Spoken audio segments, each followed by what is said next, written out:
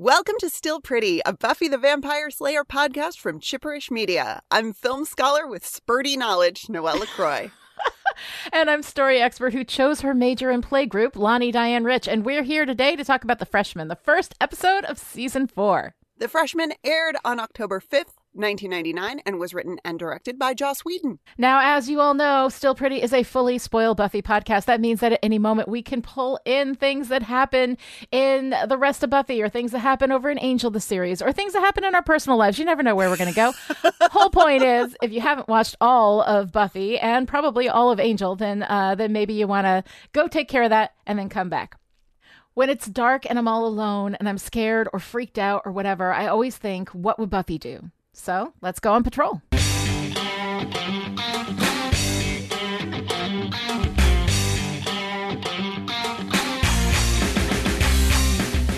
The Freshman, Buffy and Willow start their freshman year at UC Sunnydale. Willow is very excited. Oz is playing gigs at the frat houses and Xander is off on his cross-country adventure. Willow and Buffy go to get their books, and Buffy accidentally knocks a bunch of books over onto the head of a floppy-haired douchebag whose name, we will learn, is Riley. Well, that was bracing. The books were just too high, and then everything was bad. Let's put a few of these down here. So, are you girls taking intro psych, or do you just want me dead? Oh, Riley. I think you know the answer to that. Riley tells them about the famous Dr. Maggie Walsh, who teaches the class, and he and Willow bond over the professor's work while Buffy is just awkward. Speaking of awkward, Buffy goes to her dorm room and meets Kathy, her super excited roommate. She goes to a class and gets yelled at by the professor and then heads to psych class where she bumps into, Riley. And then... Okay, this is Psych 105, Introduction to Psychology. I'm Professor Walsh. Those of you who fall into my good graces will come to know me as Maggie. Those of you who don't will come to know me by the name my TAs use and think I don't know about, the evil bitch monster of death. Well, that's some foreshadowing for you. Later that night, Buffy bumps into a kid named Eddie, and they share a map to find their way around campus. He tells her that he keeps a copy of On Human Bondage by his bed as a security blanket, and as pickup lines go, it's definitely original. But moments after leaving Buffy, Eddie gets vamped by a gang of vampires led by a blonde girl named Sunday. The vampires go into Eddie's room and empty the place, leaving a note behind that he left school. When he doesn't show up in class, Buffy goes to find him and discovers that his copy of On Human Bondage was left behind. Meanwhile, Sunday and the gang go through Eddie's stuff in their lair. Boring. Astonishingly boring. We have to kill some cooler people. Will somebody remind me? Buffy goes to see Giles at his apartment and finds a British woman named Olivia wearing only his shirt, and well done, Giles! Giles comes out wearing a robe, and Buffy is not ready for this. She tells him that she suspects there's a gang of vampires working the campus, and Giles tells her she has to learn to handle these things herself. Buffy goes back to campus to patrol and sees Eddie and follows him. She tries to talk to him, but when she realizes he's a vampire, she stakes him. Sunday and her gang step out of the darkness to introduce themselves. Wow, I heard you might be coming here. What a challenge. The Slayer. And you are? Oh, I'm Sunday. I'll be killing you here in a minute or so. Buffy fights Sunday, but Buffy's lack of confidence shows, and Sunday gets the best of her, hurting her arm, so Buffy runs off. The next day, Buffy goes to visit Joyce and finds that Joyce is using her room to store packing crates for the gallery. Buffy goes back to her dorm to find her stuff gone, and a note on her bed saying she'd left school. Buffy goes to the Bronze and bumps into Xander and tells him about her fears that she can't cut it in this new life. Let me tell you something. When it's dark, and I'm all alone, and I'm scared or freaked out or whatever, I always think, what would Buffy do? You're my hero. Xander pulls Buffy out of her funk, and they go to the school to research Sunday and her gang and figure out their lair is in an old condemned frat house, because of course it is. They watch through the skylight as the vamps play with Buffy's stuff. Buffy sends Xander off to get her weapons chest and then falls through the skylight into the middle of the gang. How am I gonna get out of this one? You had a nice setup here. But you made one mistake. What was that? Well, I'm not actually positive, but statistically speaking, people usually make it... While Xander gets Willow and Oz to help Buffy, Buffy fights with Sunday and gets her confidence back. Willow, Oz, and Xander come in and take out a few vamps while another runs away. Buffy takes out Sunday with a confident throw of the stake and retrieves her things.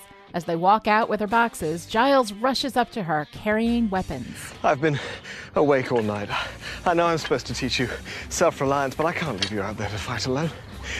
To hell with what's right. I'm ready to back you up. Let's find the evil and fight it together. Great. Thanks. We'll get right on that. The evil is this way? Later, the vampire who got away gets tased and brought down by a group of military commando guys. So, welcome to season 4.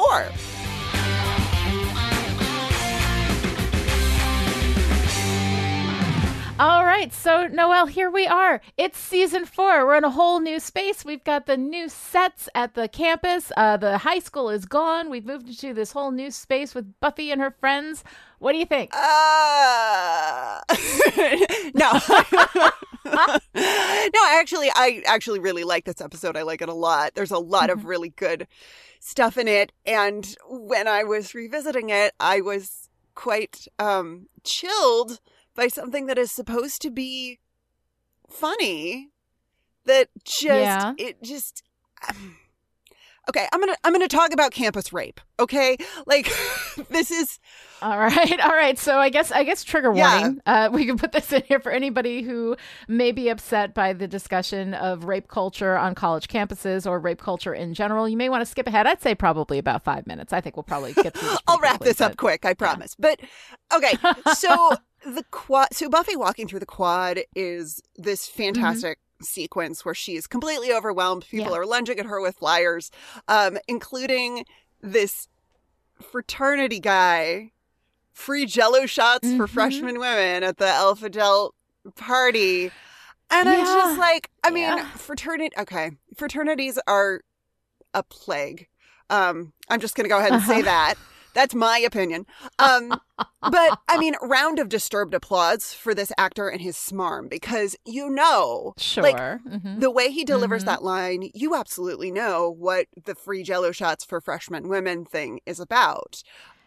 Well, I mean, that's what it is. That's what Jello shots, I mean, are specifically like designed to have that kind of staggered effect, right? Because you're taking in the Jello shots, you're taking in the alcohol, but your body has to process the Jello shots, so it's like a delayed effect. So a lot of times, people will have a Jello shot, they won't feel it, they'll have another, they won't feel it, then they'll have another, and by that time they've got so much alcohol in their system that when it hits hard.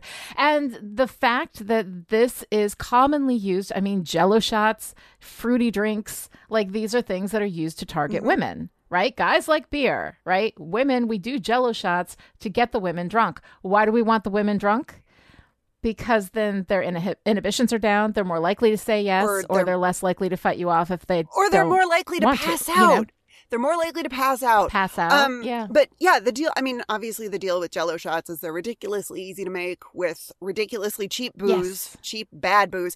And the sugar in the Jello masks the taste of alcohol. And then when you solidify, they're not really solid-ish. When you have alcohol in a solid-ish form, it doesn't dissolve as much on your tongue. So it's really, really easy to they just go down super, super smooth.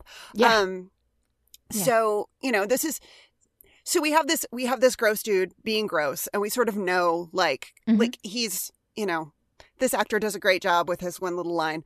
And then but it's terrible though, because it's it's not free Jello shots. It's free Jello shots freshman women. Because women.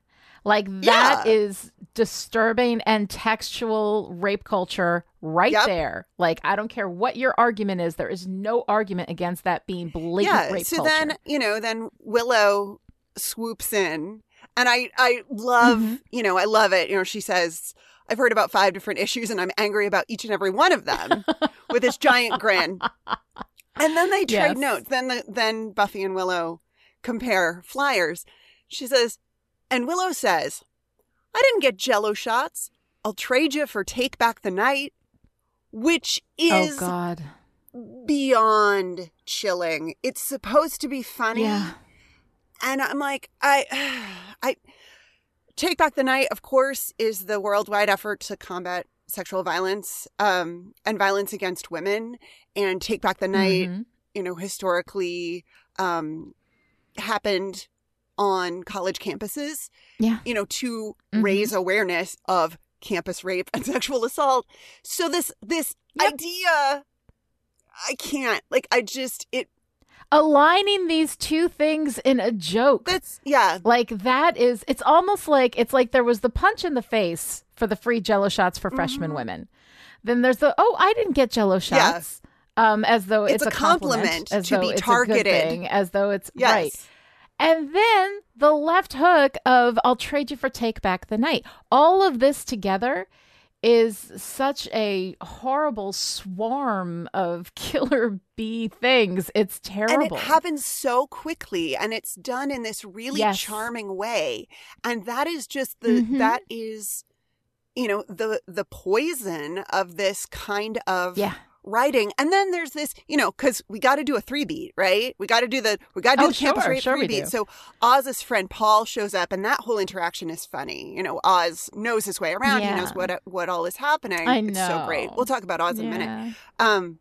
But, Paul says of the Alpha Delta party, I'm bringing the wrecking crew, Jell-O shots.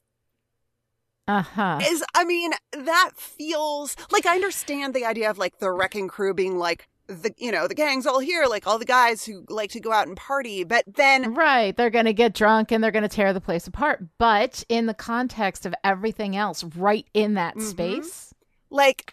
It's the there's it's those small moments that have really, really chilling undertones that get me, and I just the trading the frat flyer for the Take Back the Night I just I'm so uncomfortable. It's all really, really uncomfortable, and and the thing is that he's like, I'm bringing the wrecking crew, and then he's like, Jell-O shots, and so the all of these things clearly and cleanly associated with each other in a way that I do not think is deliberate, which almost makes it worse, because it's rape culture is so seeped into our consciousness that it is just associated with college culture, that it is aligned so clearly that you can't talk about college without having all of these assault and rape insinuations that are played as funny and fun and a good time for everybody involved, especially those freshman women, who are being looked at, in a very predatory manner. So all of this stuff put together makes me feel real good about my youngest daughter going off to college in a couple of weeks. So I'm feeling good about that. Yeah. I've already talked to her about Jell-O shots. We're good. But it's, it's disturbing, and disturbing even more so in the fact that it comes off with such incredible innocence and fun. With that tone not being, not having the dark shadows that are there. Yeah. The dark shadow of the episode actually ends up being Buffy's feeling like she can't cut it.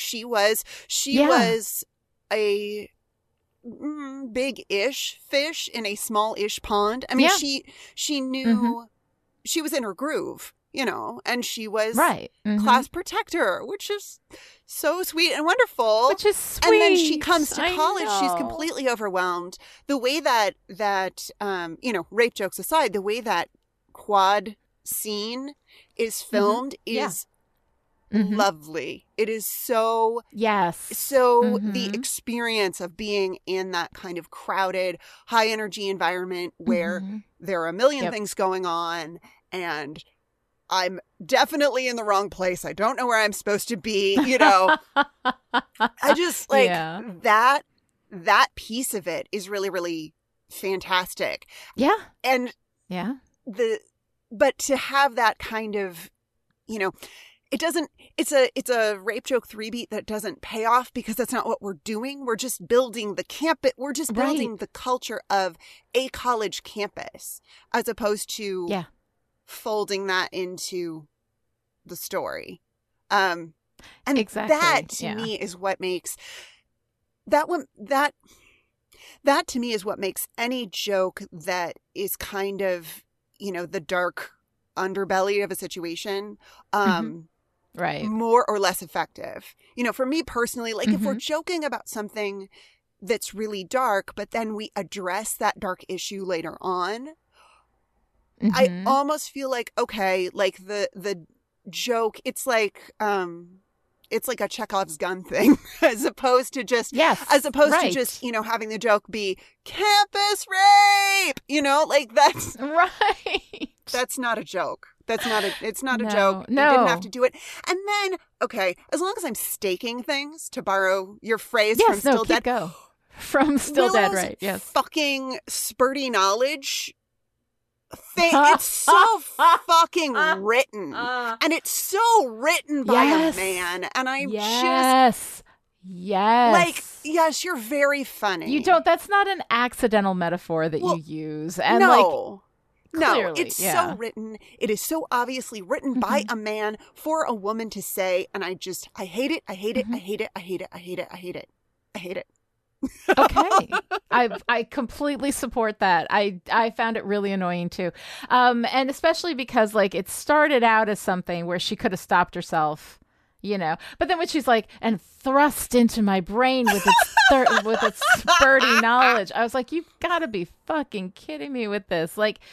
I don't know. That was bad. I think that was something like the campus rape stuff is something in the 90s you would have been like, yeah, okay, but that is even something that I think in the 90s people would be rolling their eyes at. It's just really, really bad.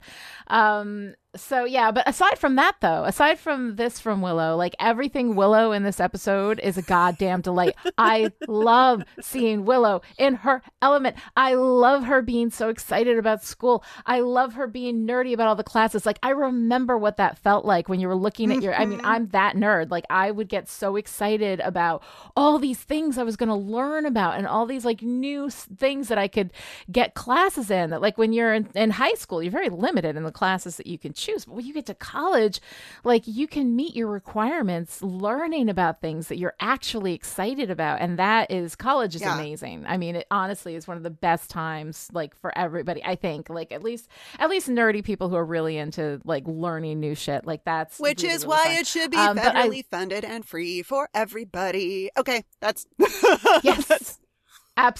Absolutely. Education's the silver bullet, number one issue on which we have to, if we vote on education, everything else will fall into place. But anyway, long story short, Willow's fantastic. Her hair, I love her spiky new hairdo. I love how cool she is. I love how she's gone from being this really awkward, nerdy type, in the high school to being in control and being the big woman on campus, and she knows her shit.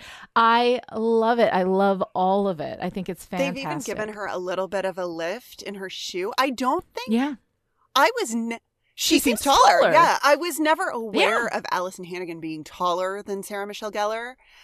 But in season 4, episode 1, Willow is, she is large and in charge. Yeah. I mean, she's she's so great in her confidence. I love her. I love her trying to be Buffy's academic doula. You could take this class. Oh, you could take this class. I mean, I was also that nerd. I'm still that nerd. Are you kidding me? I'm still that nerd. I love seeing Willow so excited about being in college. It's just delightful, and it makes me want to go back to college. I know, doesn't it? Does. Doesn't it? You look at college. I go to college every day because I work at a college, but I still don't feel that. When I watch this, I feel what that was like. Yeah. It's so fantastic. I love it. And we spend a lot of time. It's really, I talked a little bit about the moving through the quad opening scene, but when Willow and Buffy start to walk together, we walk with them, which is really nice. The camera just kind of comes with them, and we spend a lot of time in front of them. So we're actually moving backwards and they're coming toward us, which has this really, really lovely effect of feeling like we're part of the group, but also getting to see their facial expressions and see that, that excitement from Willow and the kind of, uncomfortable feeling of being disoriented from Buffy. Yeah. And then that reveal with the library where we swing the camera around and we get to, I think there's a little bit of a fisheye lens happening too to make it I think so too. Vast. And we really get that. Giving us that wider broad shot. That sense of awe at, every... And it's so beautiful. And I love Willow being like, I didn't want to hurt Giles' feelings, but aside from the cult, there wasn't much of a selection. She's just so into all of it. I love it so much. I love it. She's I love it. So I love it. Sweet. But poor Buffy, though. Oh, man. Like, when Oz joins up with Willow and Buffy as they're walking along, and Buffy makes this bid for connection, like, please tell me you're overwhelmed too, and Oz is like, oh yeah, it's super overwhelming, and then is completely smooth, knows where everything is waving to people, points everyone in the right direction, and then is so, in his like lovely Ozian way, is like, oh yeah, but it's all super new. Exactly. But he's been playing gigs on campus for ages. Like he knows all this stuff.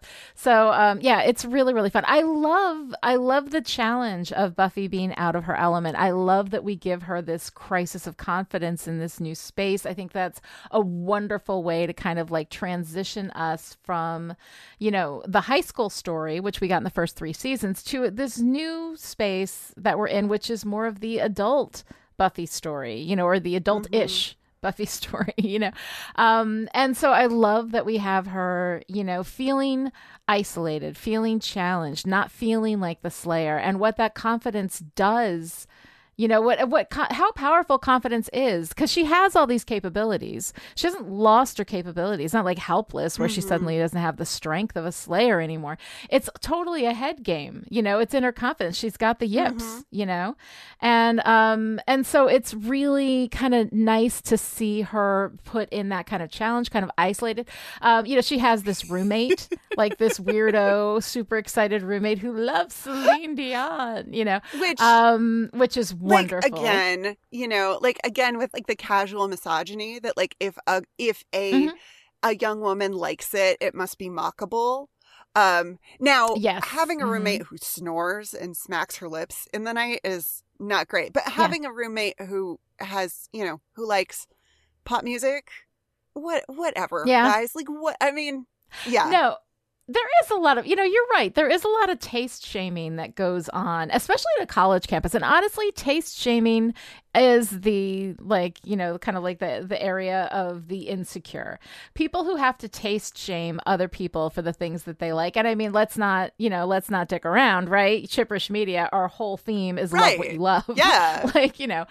Taste shaming is something that you do when you're insecure about yourself and your, intellectual abilities or whatever, or your own tastes, and so you make fun of other people. That said, I did love the shot where Kathy puts up the Celine Dion poster and then grins back over her shoulder. It's so happy, great. So it was especially because we framed this as, we have this idea, this little undercurrent of coolness that runs through the episode. So, she says, Kathy says to Buffy, "You're cool, I can tell." And then plasters her Celine Dion poster on the wall. And I'm just like, I love Kathy.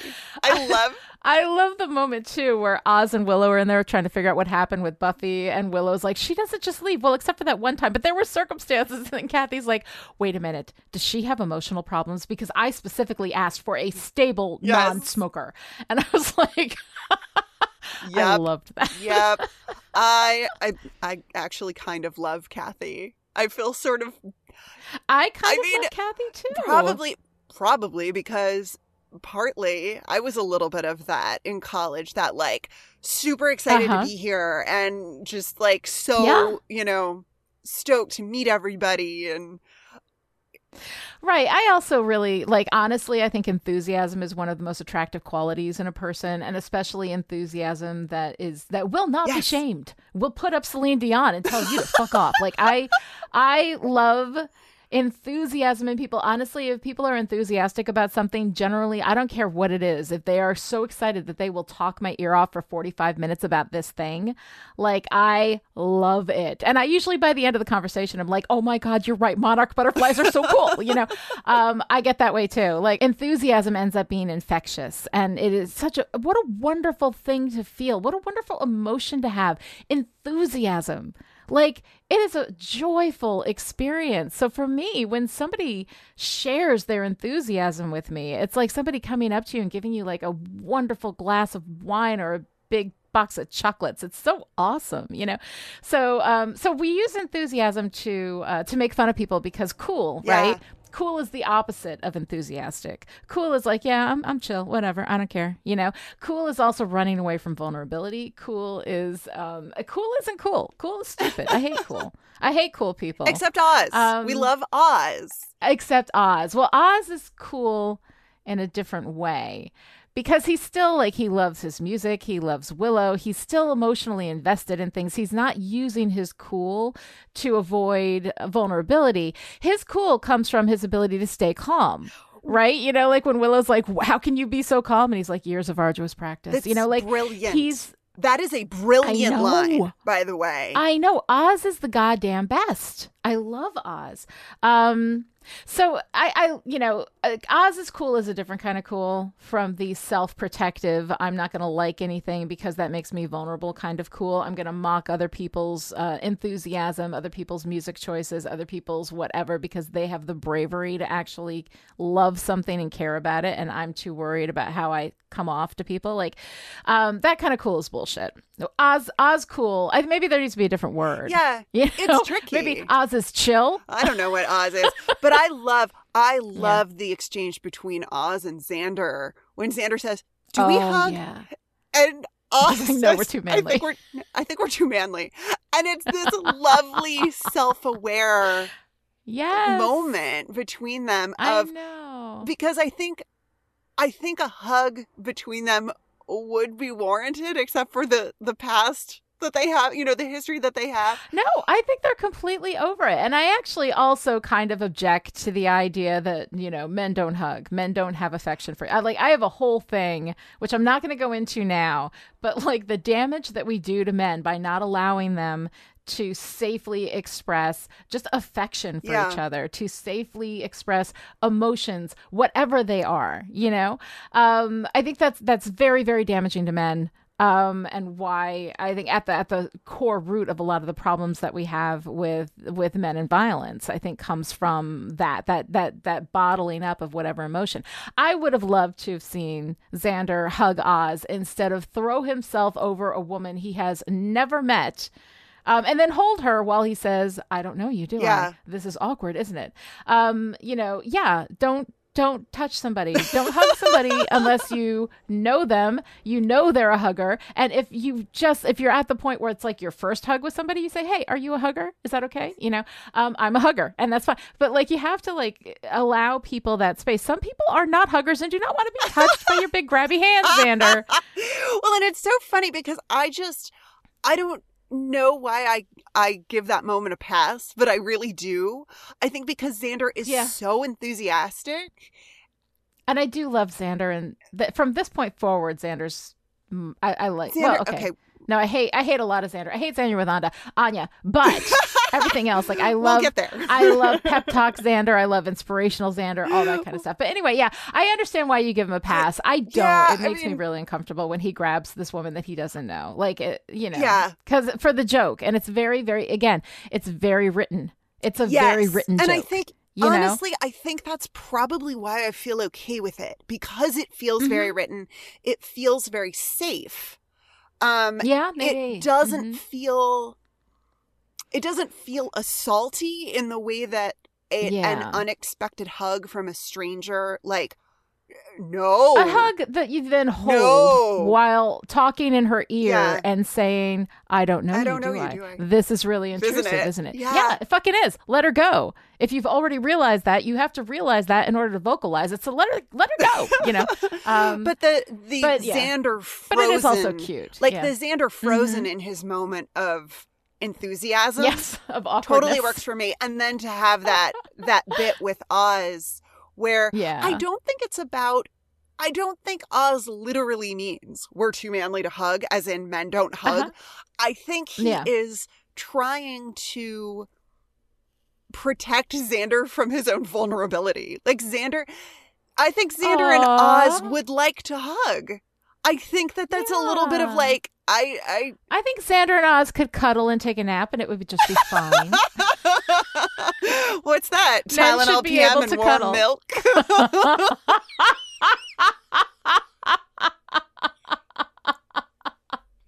Oh God! And now we're back to Jello shots. Yeah, so, and Gay Panic and Friends. That was a Gay Friends Panic, all reference. of Yes, it.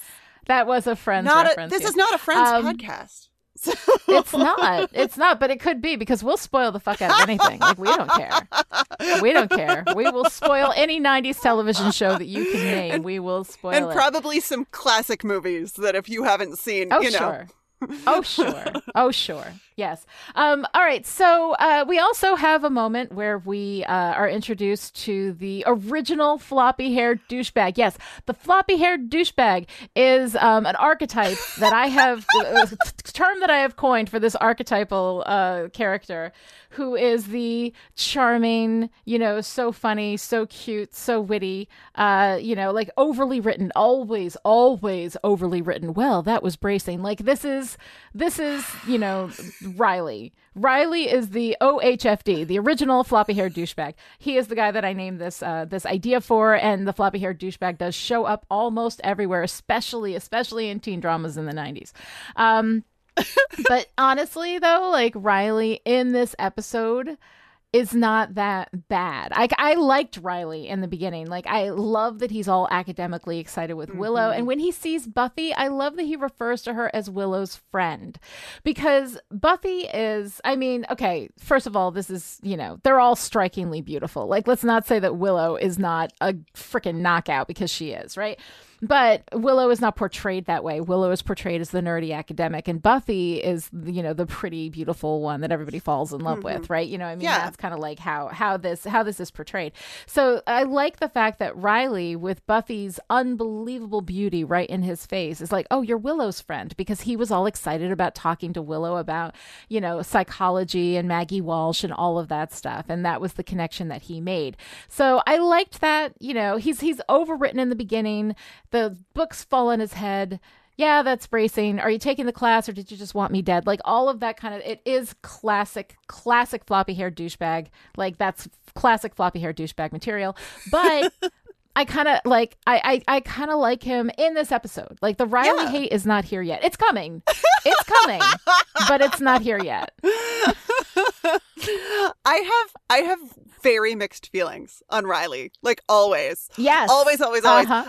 Partly because I just get so distracted by Mark Blucas's like beautiful, beautiful self that I'm like, oh okay. Yeah. Yes, Riley, whatever you say. Oh, are you Riley. Pulled in by the pretty? He's so pretty, Lonnie. He's so he pretty. Is really pretty. He is so very I pretty. love a pretty man.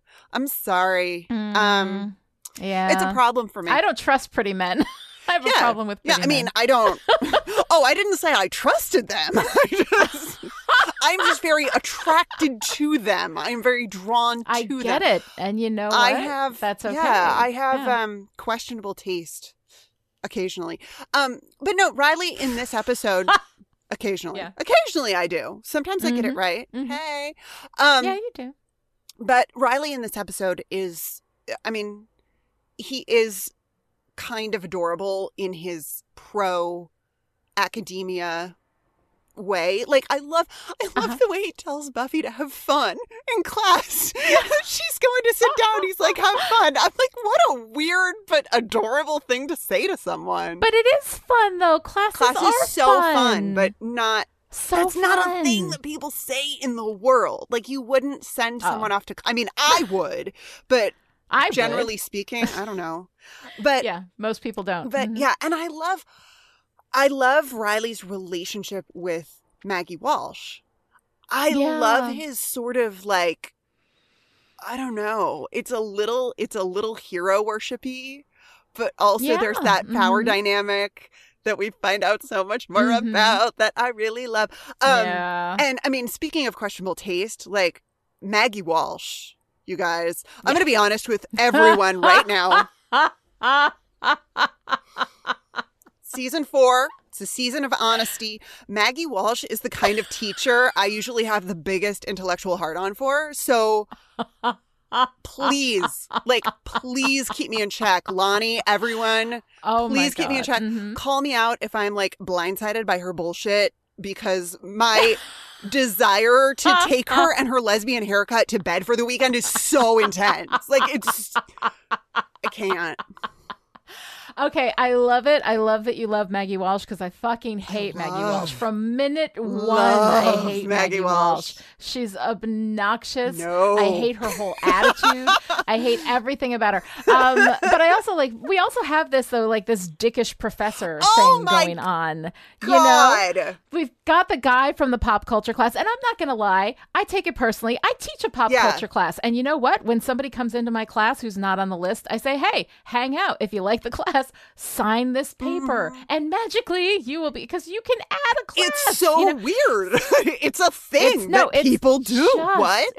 It's just this dickish thing, like from that professor in, you know, this big lecture hall. And also, hey, blonde girl, fuck you, dude. Like, yeah. That is so, I don't know, it's so demeaning, and it's so like insulting, and I'm insulted both, like, you know, from the perspective of the students, that's bullshit and that's abuse, and that's not how professors should be speaking to anybody, but also like as a professor, like I teach, I'm really super nice to people. Like I don't do that to students because that's mean and dickish. And I'm sure there are professors, you know, I'm trying to remember I've had that professor, like, for real. I don't think I've had that professor. that professor. Like, I have known of that professor. That professor, that scene hits me hard in the like academic shame feels, because I'm like, I know this guy. Like, I know this guy. Yes, but academic shame. Oh my God. Like, all shaming is bad. We're going to get to the fat shaming in just a second, because I'm pissed off about that too. But like academic shame, to me, shaming somebody who is in an environment to learn, which is a very vulnerable environment, you know, to shame somebody in that circumstance makes my flames on the side of my face. Like, thank you. That somebody who's trying to learn and you shame them, like, no, that's not how it works, you know? And I mean, it's one thing to have a class where you have expectations, you know, where you say, you will be here on time, you will be professional, you will not be on your phone, you will not be like, I do that stuff. You know, you just have to lay down boundaries and expectations on the first day. But when people come in and they want to take your class, you know, I mean, good freaking God, that was terrible. So I'm very, very sorry that you had that experience, and I am going back in time to curse whoever those assholes are who shame people who are trying to learn, because it's ridiculous because a lot of times I think, certainly in academic environments, it comes from that like, well, I'm the big professor and you're the little student. It's like, dude, you were a student at one point, you know? Exactly. And it's intellectual insecurity. It's just all that is. Any professor who is secure in themselves and in their what they have to offer and in their knowledge and their intelligence doesn't do that shit. You know, and again, it's different from laying down boundaries in a class. Yeah. I also think it's just kind of hilarious and perfect that it's the pop culture professor who has like all of this deep insecurity about the seriousness of what he's teaching, that he has to, because nobody takes that serious. Yeah, he has to like inflate himself in this way by, you know, being a pompous asshole. Anyway, shaming is bullshit. Yes, so and it says more about the person doing it than the person on the receiving end. So Yes, it does. So if anybody has shamed you, it's not about you. It's about them and their insecurities. Speaking of which, so we got a couple incidences of fat shaming, one of which comes from Sunday, who is an evil vampire. So, okay, fine. When the other vampire says, does this make me look fat? And she goes, no, the fact that you're fat makes you look fat. This just makes you look purple. Like, it's, you know, it's a shitty thing to say, but it's coming from an evil vampire. See, okay. When she says the fact that you're fat makes you look fat. But that's just factual. Like, I mean, and I'm not she says it in a mean way and it's meant to be mean, but I don't think that like, I don't know. I'm a big proponent of like taking fat as a descriptive word and not as something that has a negative connotation. Now, later on, when our fat vampire, who's like the smallest fat possible, because of course she is still female and still has she's to be Hollywood fat. She's like a size 10. Fuck off. It's like it's obnoxious. But you know, later when she says I'm hungry and Sunday says you know, something like of course you are, or that's a surprise, or you know, something snarky, that is fat shaming. But I think that I actually really like that just makes you look purple like line. It's mean. We're doing the mean girl thing. But I mean, let's poke some holes in the idea that clothing is supposed to make us look as thin as possible, that flattering clothing is really just code for, oh, it makes you look thin. That thin is somehow, you know, thin is somehow the thing, and that like looking fat is the worst possible thing, second only to actually being fat. I mean, that's where the fat shaming in this line comes in. But I like personally enjoy the notion that no, it doesn't, like you could. And if it was done in a way that didn't have shame rippling through every element of it, then I would see, because I say like saying that somebody is fat is like saying somebody is tall or somebody is short or somebody has blonde hair. Like it's just like part of, you know, how their body is, you know, and the association of fat with being wrong and being shameful, you know, is something that we have so deeply ingrained into our culture that I don't think that I mean, you know, take back the word fat. Yeah, that's definitely something that you can do. But the fact of the matter is that fat in and of itself is a hugely shaming term, and it cannot be separated from its cultural connotation. I don't think you can take back fat. Well, I think that fat is always going to be something that is going to be, it shouldn't be. And I think you're right in the idealism of that idea. But I don't think that you can separate it from that cultural connotation. Well, I personally, I mean, just to be clear, I personally cannot reclaim fat because I move through the world as a thin person, by which I mean, like, the world is set up for me, people my size. But, I mean, fat activism is a thing. Fat activism is actually where the body positive movement started, which, you know, everybody can read up on, because body positive is not meant to be, you know, love your body. It's meant to be rights and fair, you know, equal treatment and respect for people of size. That is what that's what body positivity is supposed to be. Fat liberation, look it up, read about it. But yes, I'm pro. Also, I'm just pro fat vampires. Like, could we have some more body diversity among vampires? Oh, on television? No. 20 years ago? Absolutely not. What do you know? We cannot. Exactly. So, we get a little bit more, you know, but even so, like Hollywood fat is seriously like a size 10. You know, I mean, like, and so it's ridiculous. It's disturbing. And it contributes to a lot of our cultural problems with fat.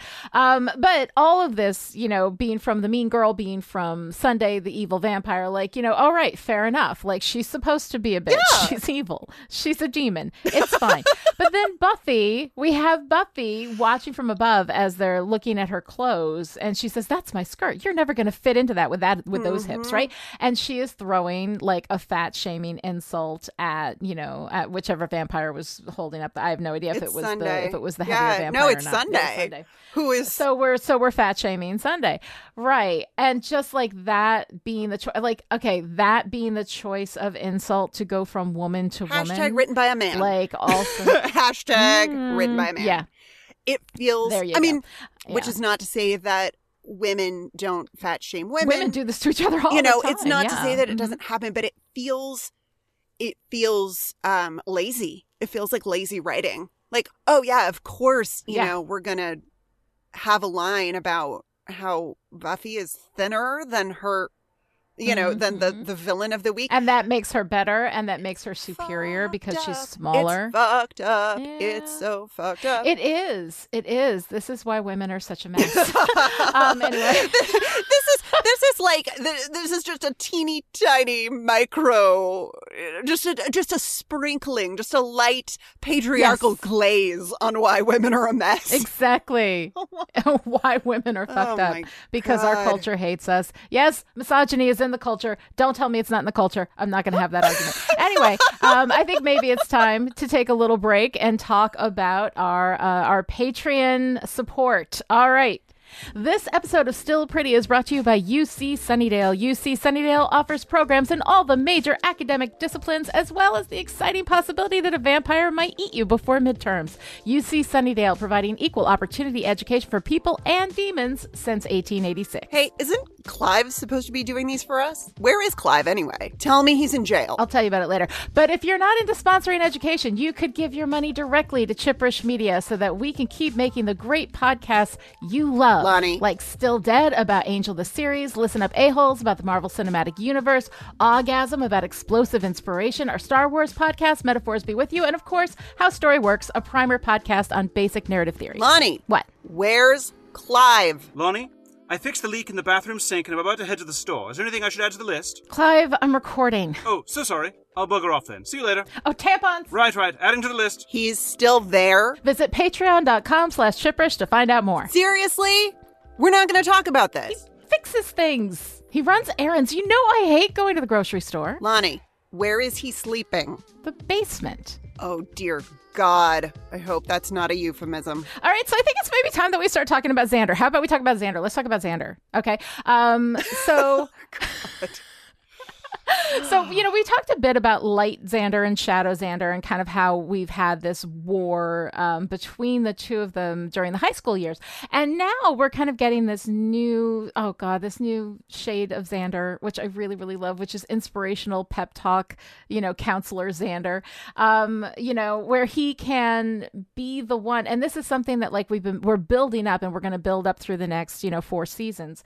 This idea of Xander being the one who sees, Xander being the one who can kind of isolate where the problems are, can counsel you through your issues, can talk you through things, can inspire you and make you feel ready to go out and just take on the world, And this is my favorite flavor of Xander. I love this guy. I love when he sits down with her and he says, when I'm scared, when I'm afraid, I ask myself, what would Buffy do? You're my hero, And also it brings in this idea of hero worship from Xander, which I think feeds into his relationship with Buffy.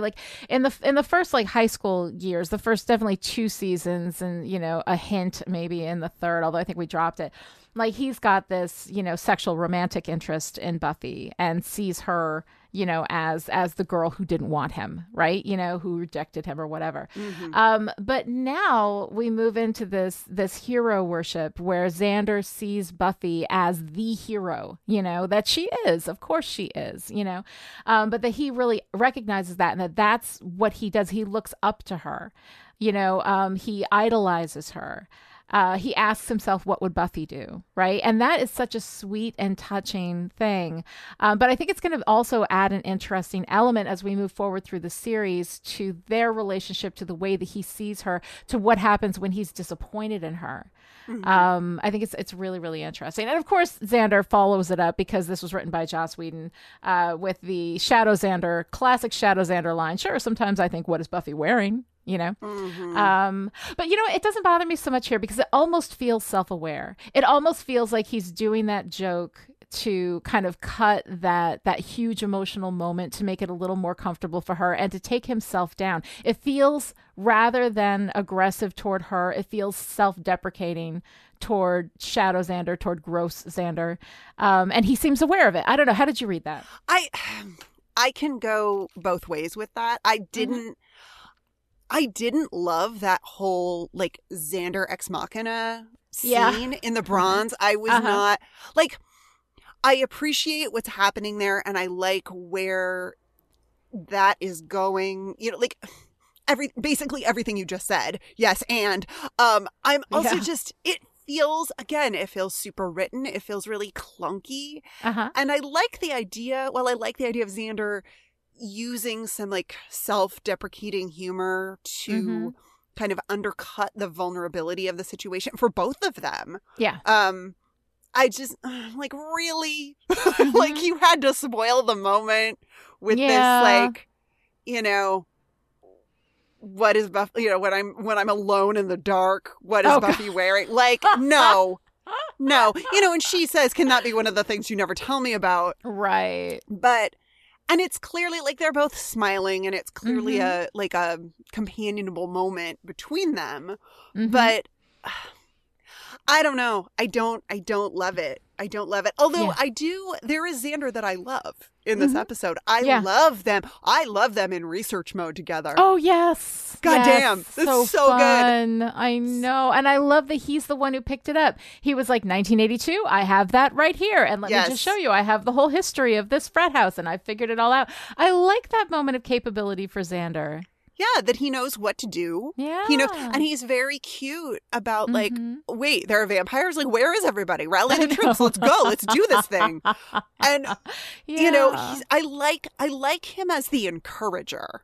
Yeah. I like him as the, you know, you got this. Right. And I'm here to help you guy. But I don't know. This, it feels very Xander Ex Machina in that scene in the Bronze. I also don't buy his story about where he was. I don't know. Well, that story also feels incredibly written. So you know, written. I mean, and this so is the written. thing with Joss Whedon is that Joss Whedon is a brilliant writer, but he does fall into this space.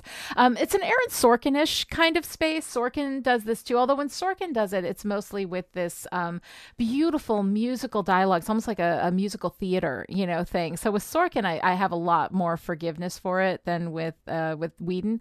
But Whedon has this ability to like really overcook the dough when it comes to the way that he writes, and that whole run for Xander was super overwritten.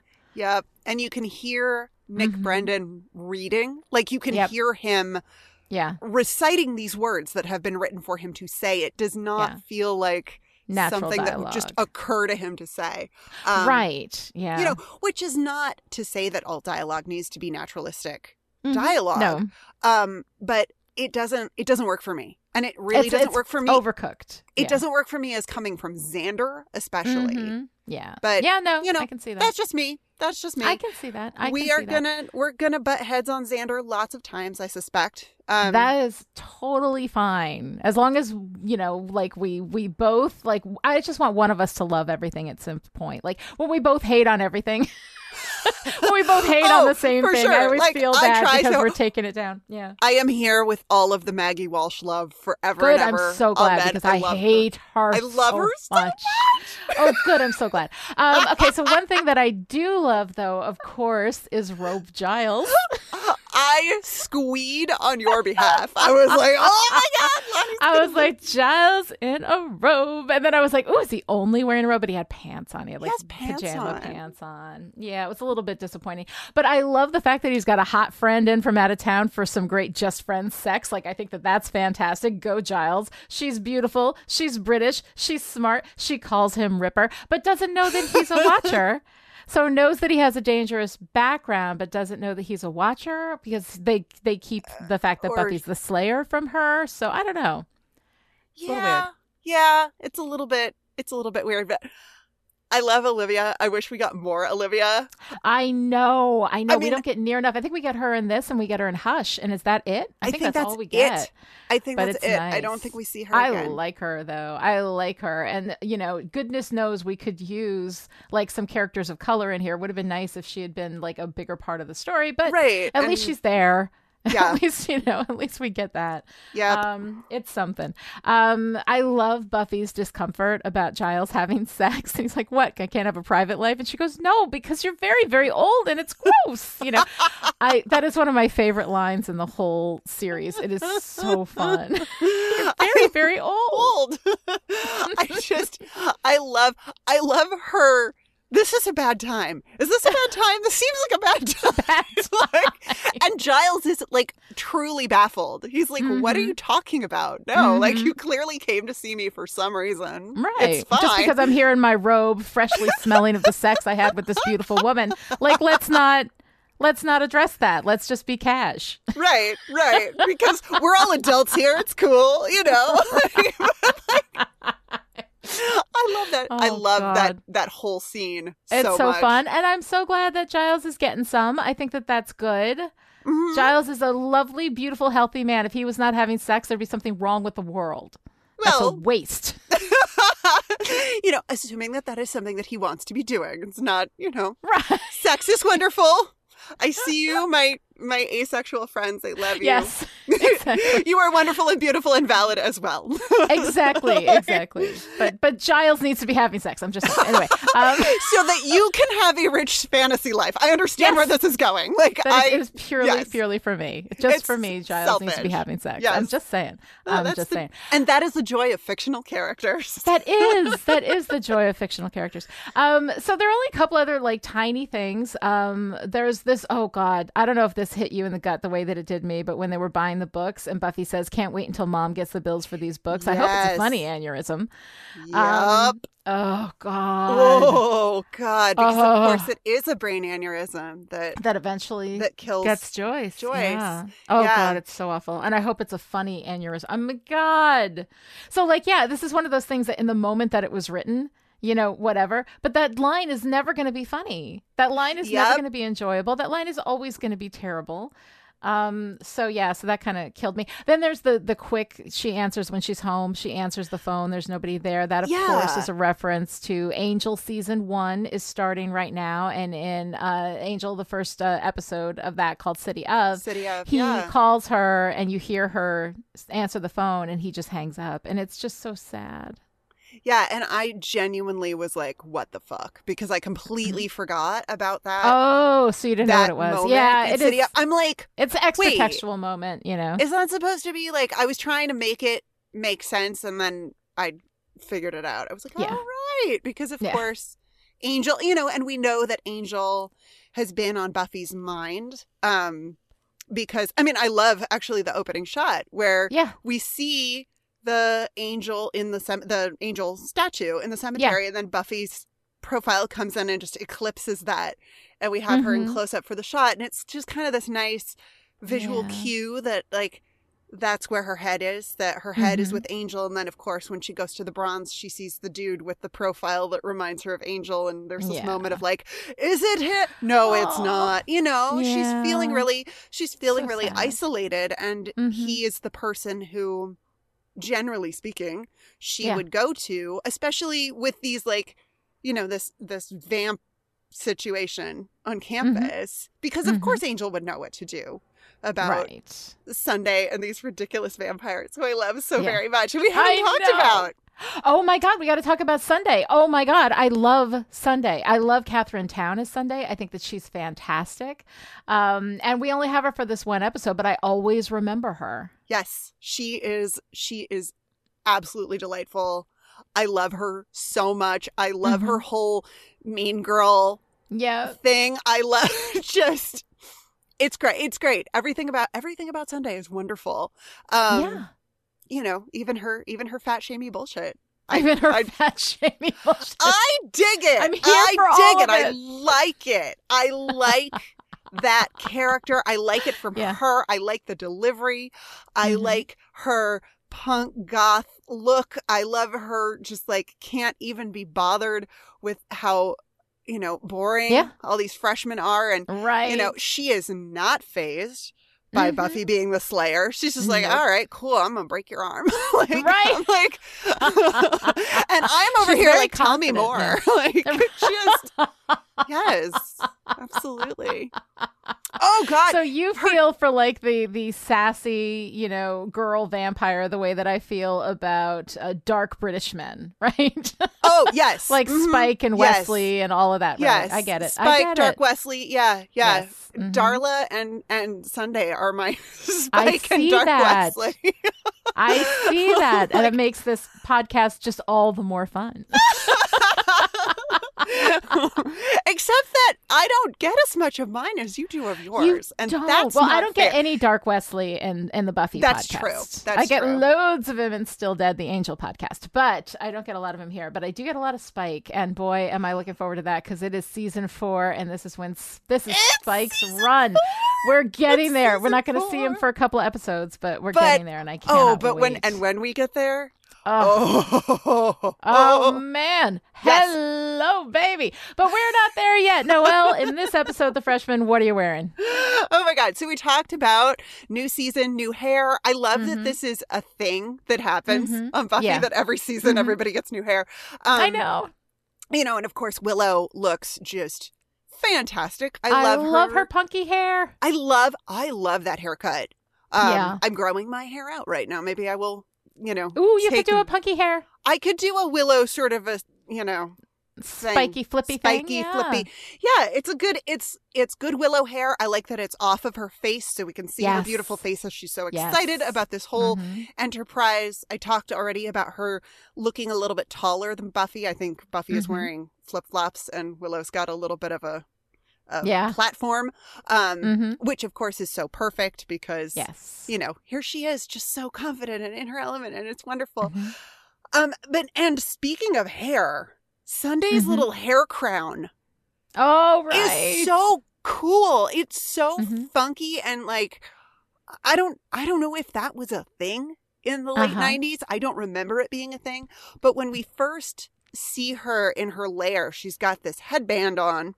Yeah. And then her hair is long in the back. But then in the front, it's like knotted up in these little tufts that sort of look like she's wearing a tiara.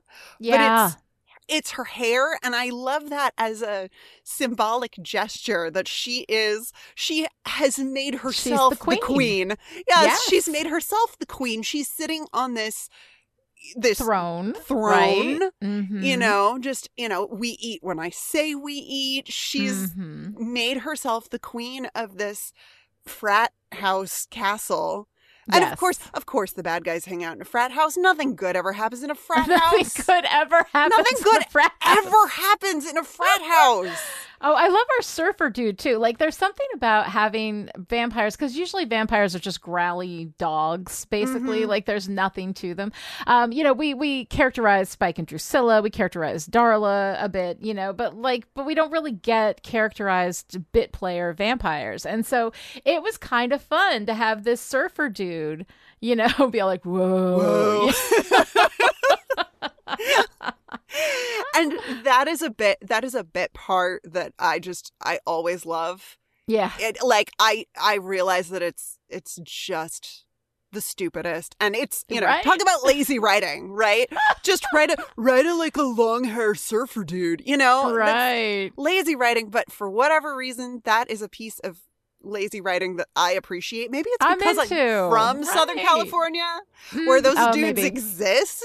So, they really do, by the way. Like, oh man, yes, they exist. I believe it. I believe you. But yes, I like a vampire with something beyond just growly animal.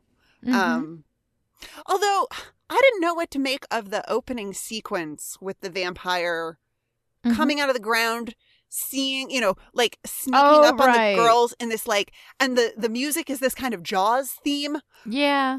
Riff. And then he sees the weapons and he's like, oh, I guess I just won't then. Yeah. And walks away. And then Buffy's like, we gotta pay attention, or whatever it was she was saying. Yeah. Like, it was basically just a joke cold open, but, all to set up the joke. But why? Like, what? Why? Because they're not paying attention. Buffy's off her game. Yeah. I don't know. Yeah. I don't know. Like, I love the end with the vamp getting tased by the commando guys. And we're like, oh, holy shit! Game changer!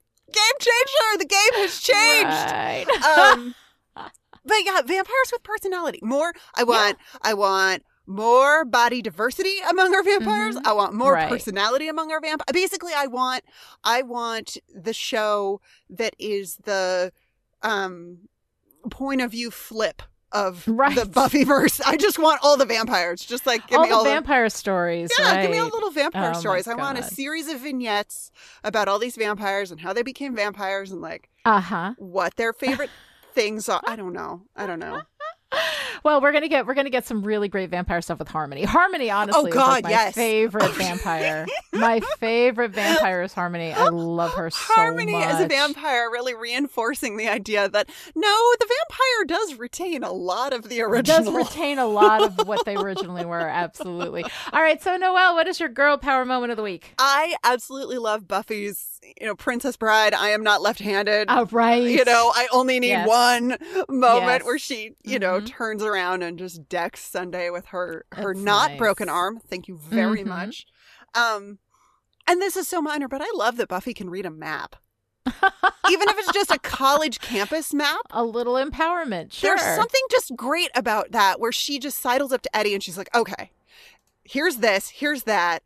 And he's like, I can't. It makes sense, though. She always has to have a spatial awareness for all the fighting that she does. She has to know where shit is. Totally. Yeah. I enjoy it. It's a cool bit of badassery, and she's able to get them where they need to go. Mm-hmm. I very like nice. It. All right, Noelle, what's your favorite part of The Freshman? My favorite part is Catherine Town as Sunday. I love her so much. She's fantastic. Fantastic. What's your favorite part? Oh, God. Giles, when he rushes to Buffy and he says, I know I should be teaching you to be self-reliant, but I can't let you fight these monsters by yourself, and I am here. Point me at the evil. I love that whole thing. It is adorable. You know me. I mean, almost always my favorite moment is going to be Giles. Although when Spike shows up, they're going to have to duke it out. But it's always going to be one or the other of them because I love Giles so much. I love all of Giles. All right, that's it for today. To join in the discussion on Twitter, follow me at Lonnie Diane Rich and Noelle at Noelle Aloud and use the hashtag StillPretty. Or you can keep Chipperish Media going to the tune of $1 a month or more and gain access to the live chat in Discord where you can hang out with Lonnie and me and all the Chipperish patrons who are not supposed to have a private life because they're very, very old and it's gross. You can also show your support by giving Still Pretty a great review on Apple Podcasts or by telling your friends about the show or by dumping a bunch of very heavy books on the head of a floppy-haired douchebag. We will be back next time with Living Conditions, the second episode of Season 4. Until then, we have to kill some cooler people. Will somebody remind me?